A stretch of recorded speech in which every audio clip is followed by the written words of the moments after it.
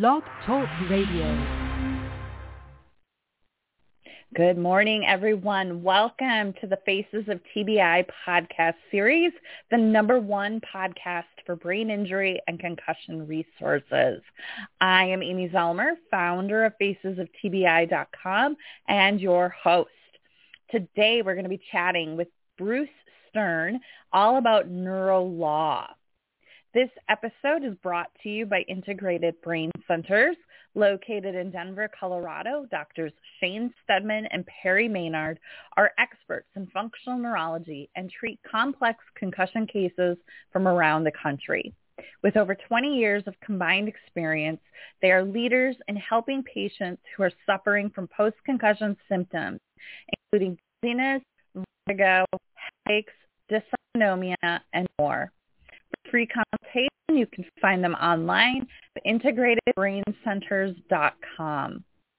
Hello, I am Amy Zellmer, and you're listening to Faces of TBI, a podcast series for survivors by survivors, raising awareness about traumatic brain injury, one podcast at a time.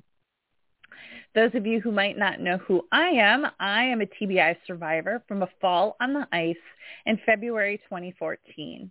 I'm a frequent contributor to the Huffington Post, Thrive Global, and the Goodman Project, and have published 4 books on the topic of brain injury and concussion, all of which are available on Amazon. Additionally, I'm editor-in-chief of the Brain Health magazine, and you can get your free digital subscription at thebrainhealthmagazine.com. You can also follow me on Twitter and Instagram at Amy Zellmer. And I invite you to join my private Facebook group, Amy's TBI Tribe, to connect with other survivors, caregivers, and loved ones. Today, my guest is Bruce Stern, and he is a shareholder and member of the personal injury group of Stark & Stark. He concentrates his practice in the area of trucking and construction litigation, brain and spinal cord injuries, and wrongful death. He graduated from Duke University in 1977 and from Rutgers School of Law in 1981. He is a founding member and past chair of the Traumatic Brain Injury Litigation Group of AAJ. He also has served as chair of AAJ's Motor Vehicle Collision, Highway and Premises Liability Section.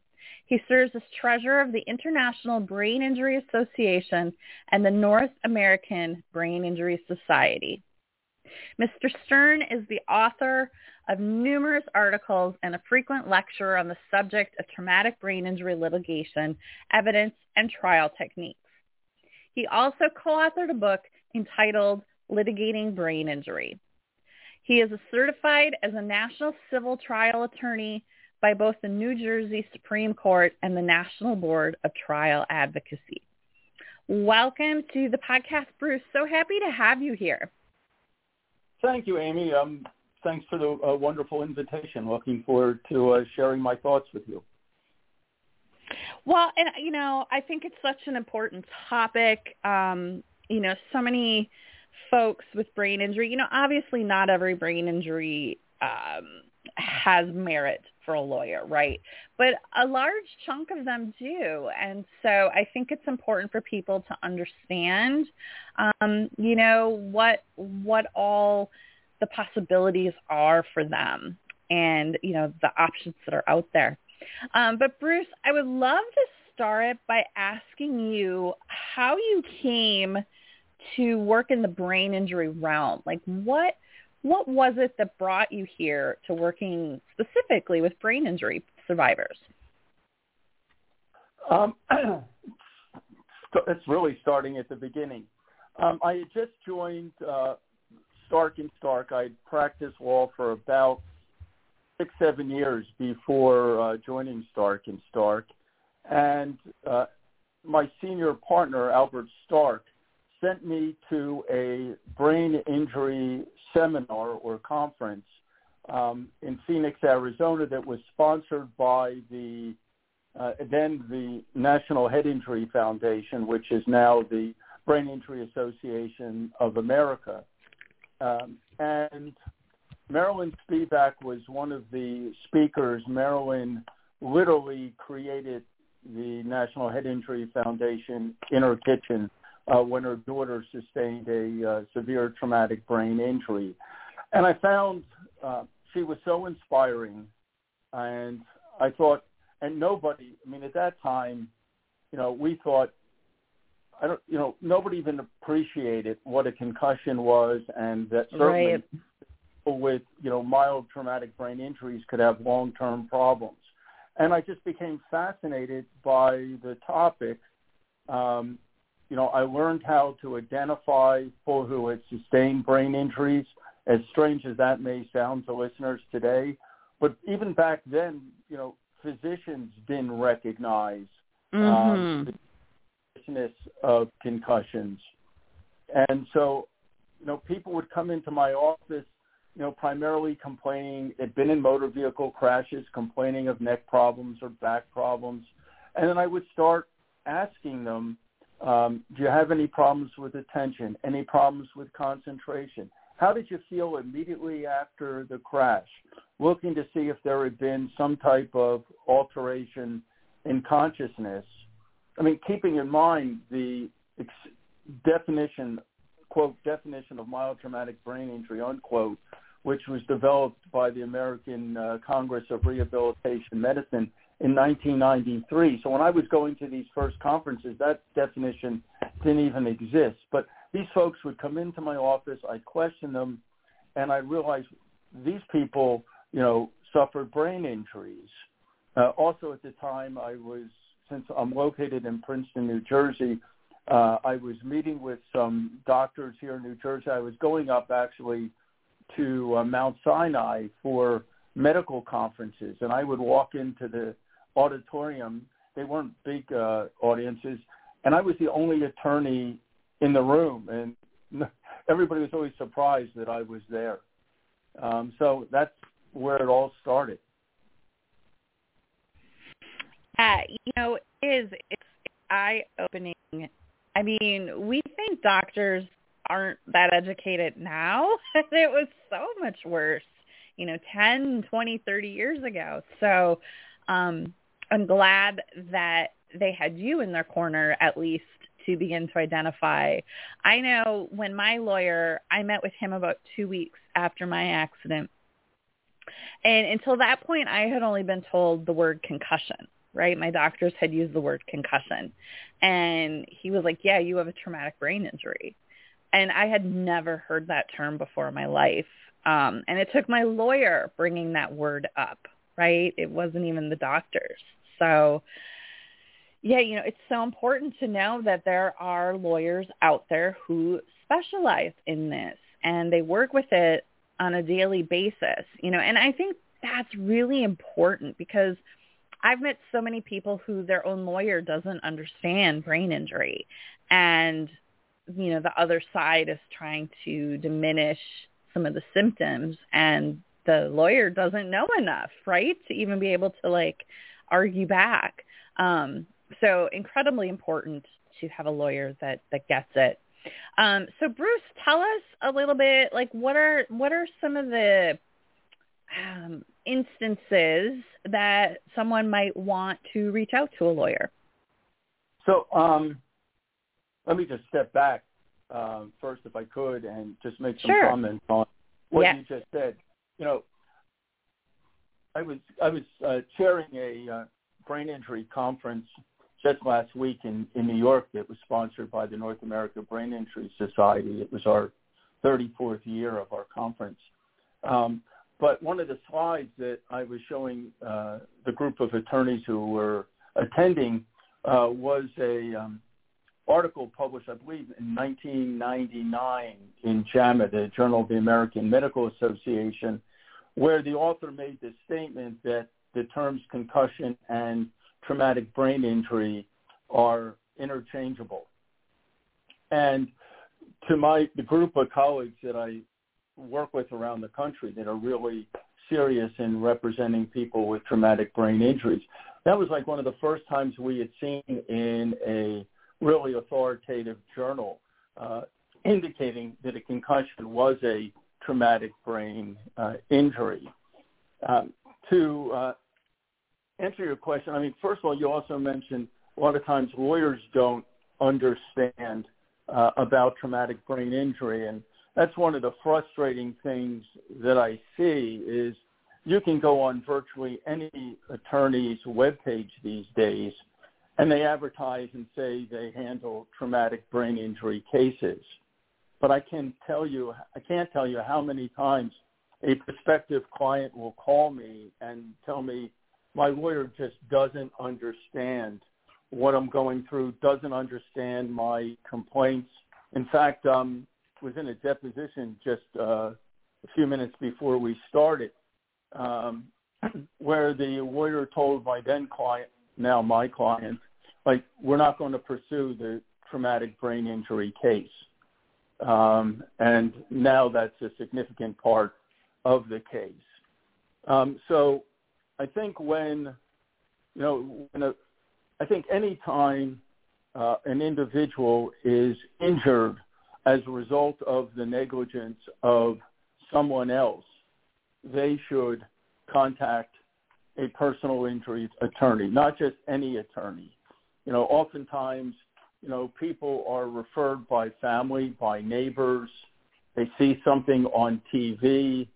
I think it's important that anyone who's involved in some type of traumatic event and is looking to retain an attorney really should go in and really explore before they make a phone call what that person's experience is. I mean, one thing you want to look at is the person a certified civil trial attorney. Again, being certified as a trial attorney is like a doctor being board certified in his or her field. It's really the minimum standards, but it's a place to start. But I think it's important, if you're hurt, you should speak with the lawyer. Personal injury lawyers in the United States are paid on a contingency fee basis, so it doesn't cost anyone any money to make a call, to go in and meet with an attorney to see whether or not there's a meritorious case or not. So I hope that answers that part of the question.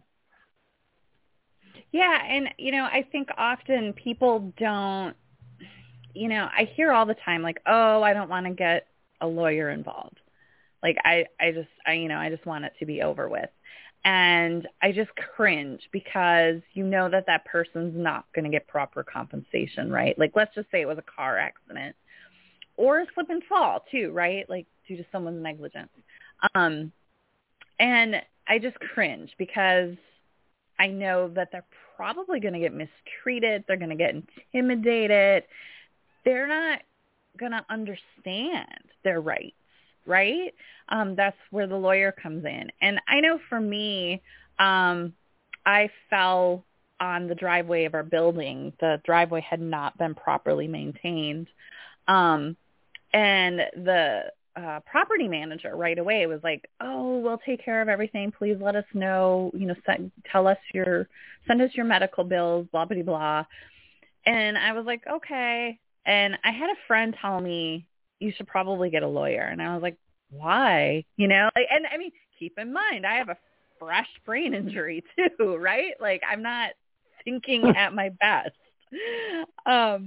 And she's like, I just have a feeling you should just call a lawyer. Here's my lawyer, give him a call.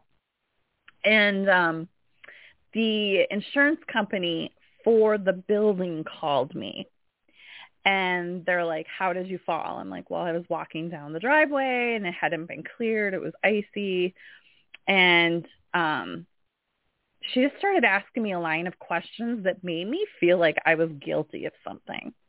And I was like, I am not comfortable with where this is going. And so that's when I called the lawyer. And once the lawyer's involved, you no longer have to talk to those people. The lawyer does all the talking. So for me, that was the huge relief of the burden, right? So maybe, do you have anything to comment on that? Yeah, I mean, the role of the insurance adjuster is to get cases settled as quickly and as inexpensively as possible. So a really, smart adjuster would say, send me the bills, hoping that by just saying we'll take care of your medical expenses, the person will never retain an attorney. They'll never have to pay out real compensation for what their insured caused.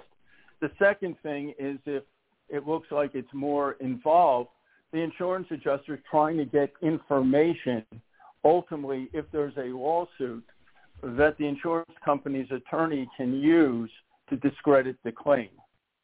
Mm-hmm. So it's important to hire a competent attorney that specializes in representing people with traumatic brain injuries. Also, that attorney will have access to medical specialists that other doctors may not have, as strange as that seems. But usually the first doctor someone sees is their family doctor, right, who is not really educated in handling and treating patients with traumatic brain injury. And the view had always been that people, especially at the more mild end of traumatic brain injury, that those people will get better on their own 3 weeks, 6 weeks, few months. So normally I see in family doctor records, patient came in complaining of being a little dazed or disoriented, having complaints of headache. And then the note will say, assured patient that he or she would be better in a few weeks. When we know now that, you look at some studies recently published, about half the people who sustain a mild traumatic brain injury go on to have long-term problems. Mm-hmm. And so that's why it's important that you retain an attorney, because that attorney can get you to the specialist that one needs. Especially today with telemedicine, you can hire the best doctors anywhere in the country. And if the person who was injured was a child, I listened to a very frightening presentation last Thursday in New York. We had a triple board certified pediatric physiatrist, rehab medicine doctor speaking to us. And, she was telling us that, that's the problem, especially with kids, that, there's not a lot of doctors that, treat children with traumatic brain injuries. Yeah, and I had heard a statistic that less than 5% of pediatricians are comfortable treating a child with concussion. So I found that number staggering. They just don't get the education. When you think about it, if the younger the child is, the less able that child is able to articulate the difficulties are. And like I said, the younger the child, the much more difficult it is. And the physician said to us, which just stuck with me, you don't know what you don't know, mm-hmm. and you only document what you do know. Yeah. So if the doctor's not properly trained and therefore doesn't document the appropriate things, it gets missed. And then we also know with kids with traumatic brain injuries that developmentally, oftentimes their issues don't develop for years and years. The most common injury you see with anybody, child or adult, are frontal lobe problems. And frontal lobe is where our executive functions are. And those don't develop until, late teens, early 20s. So, if your child who's 5 years old, it may be many years down the road before, the real problems are recognized. Right. And, and I also remember my lawyer telling me that they would not rush the process. I can't think of the word he used, but they wouldn't rush to a settlement because they wanted to see how well I was recovering, right? They didn't want to try to pursue it right at 1 year, because at 1 year I was like nowhere better. So it was a long process. It was probably close to 5 years before we settled my case. I think that's also a part that people don't understand is it does take a while. It's not overnight. Yeah, there's, I guess, two schools of thought generally in the legal profession in terms of when do you file a lawsuit.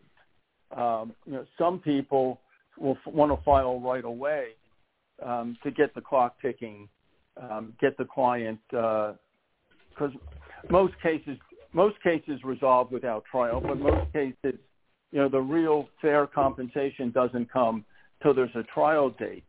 I'm not in that school of thought. Mine is take the time, prepare the case, especially when I'm representing somebody with a traumatic brain injury. I mean, we know just nature will heal, should or may heal some of it. And so you don't know when a client comes in 2 weeks after he or she fell or was in a crash, whether that patient's going to be better in 6 months or may never be better. Generally speaking, rule of thumb, you hear doctors say, well, if someone has the symptoms a year, 2 years, then they're going to have permanent residuals. So I would usually wait and wait to see, hey, is this someone who's going to get better or is this someone who's going to have long-term problems? And if they're going to have long-term problems, that then opens up a lot of areas that have to be explored. So, for instance, we know that people who have permanent disability, regardless of what the injury is, whether it's a back injury or a brain injury, we know that regardless of gender, regardless of education, it's true across the board that people that have a permanent disability will have, one, a shorter work-life expectancy, meaning they will drop out of the workforce earlier than someone without that permanent disability. And second, they will earn less money per year over that work-life expectancy. So, when I'm representing someone who is back to work but has a permanent cognitive disability, I know that person's going to, in all probability, lose money in the future, which only makes sense. As they get older, as we age, those people are going to drop out of the workforce earlier.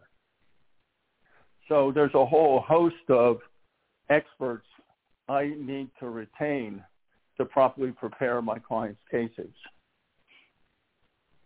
Yeah.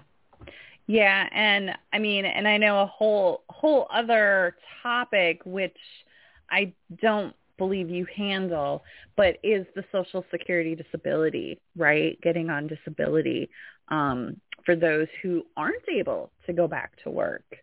I know that's a whole other complicated process as well. It is. I don't handle those claims. Someone else in my office does.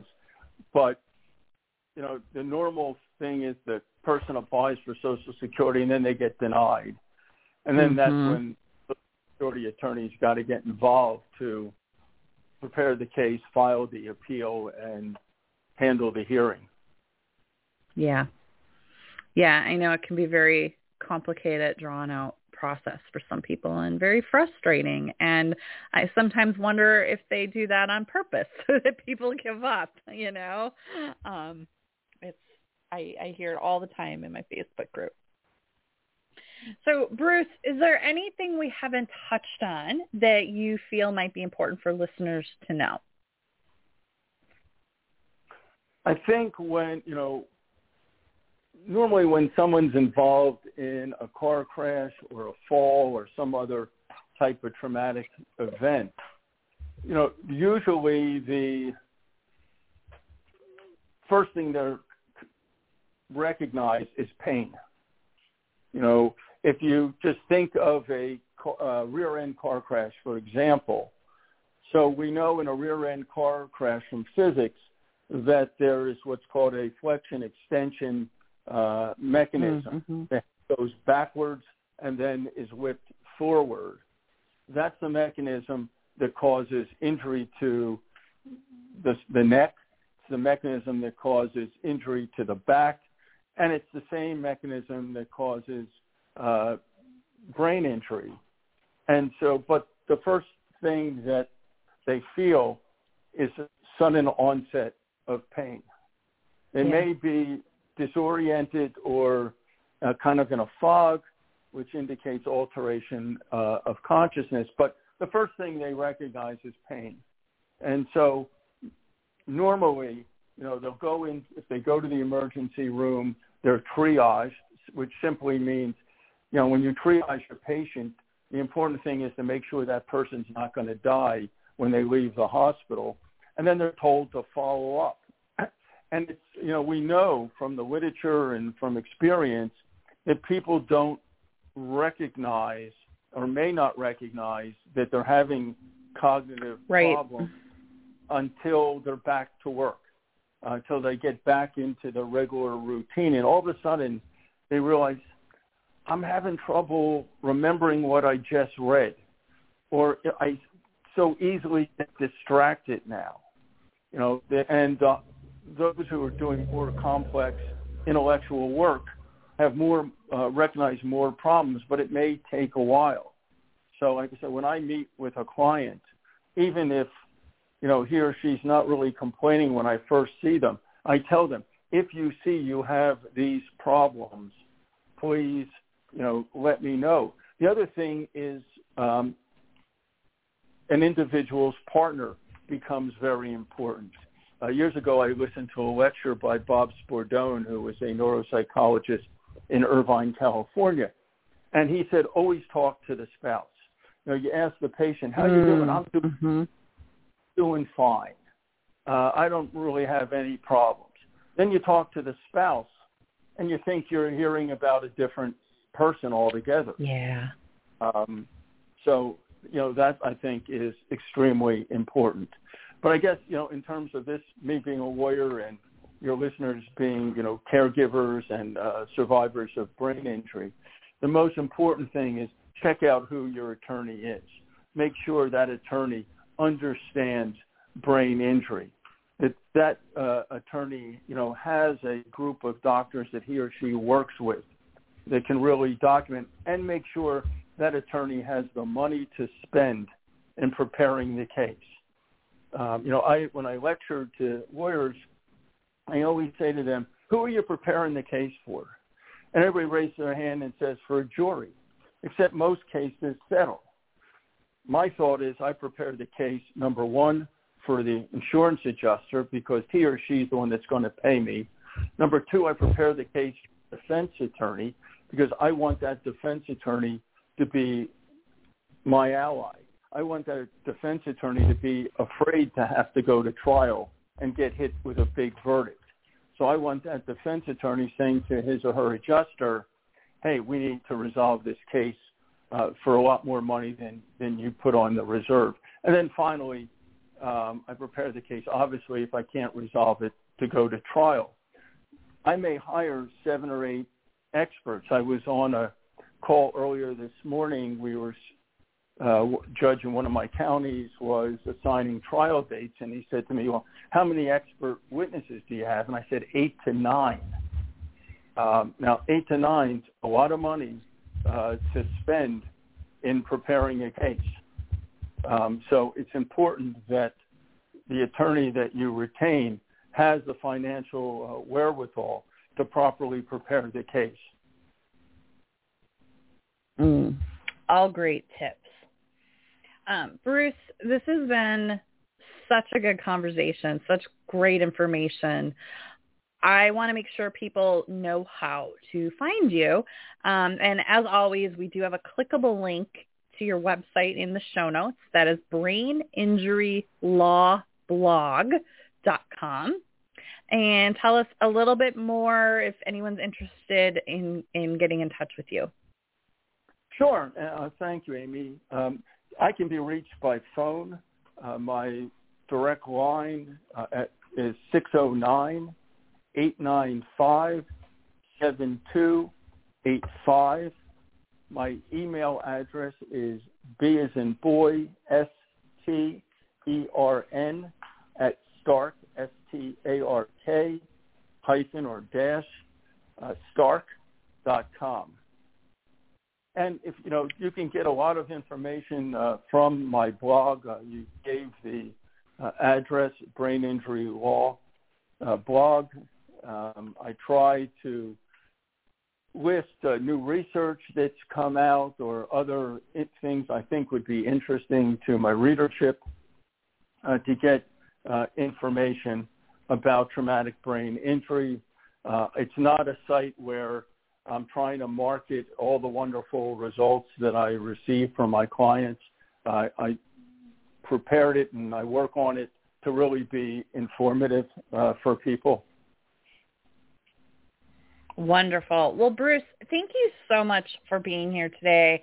Again, just a really important topic, and I think you gave just a ton of great advice. So thank you so much for taking your time to be here. My pleasure. Thank you, Amy. And thank you, everyone, for listening. I hope you enjoyed today's episode. Just another big thank you to our sponsor, Integrated Brain Centers. Find them online at integratedbraincenters.com. And you can also find previous podcast episodes on most streaming platforms, such as iTunes, or you can find them directly at facesoftbi.com. You can follow me on Twitter and Instagram at Amy Zellmer. And also, please remember to join Amy's TBI Tribe on Facebook. And if you're enjoying this podcast, please consider supporting it with a $5 a month membership on Patreon. That's patreon.com/Amy Zellmer. Thank you all for listening. Thank you for being a part of my journey. Have a great day, everyone, and I will see you in the next episode.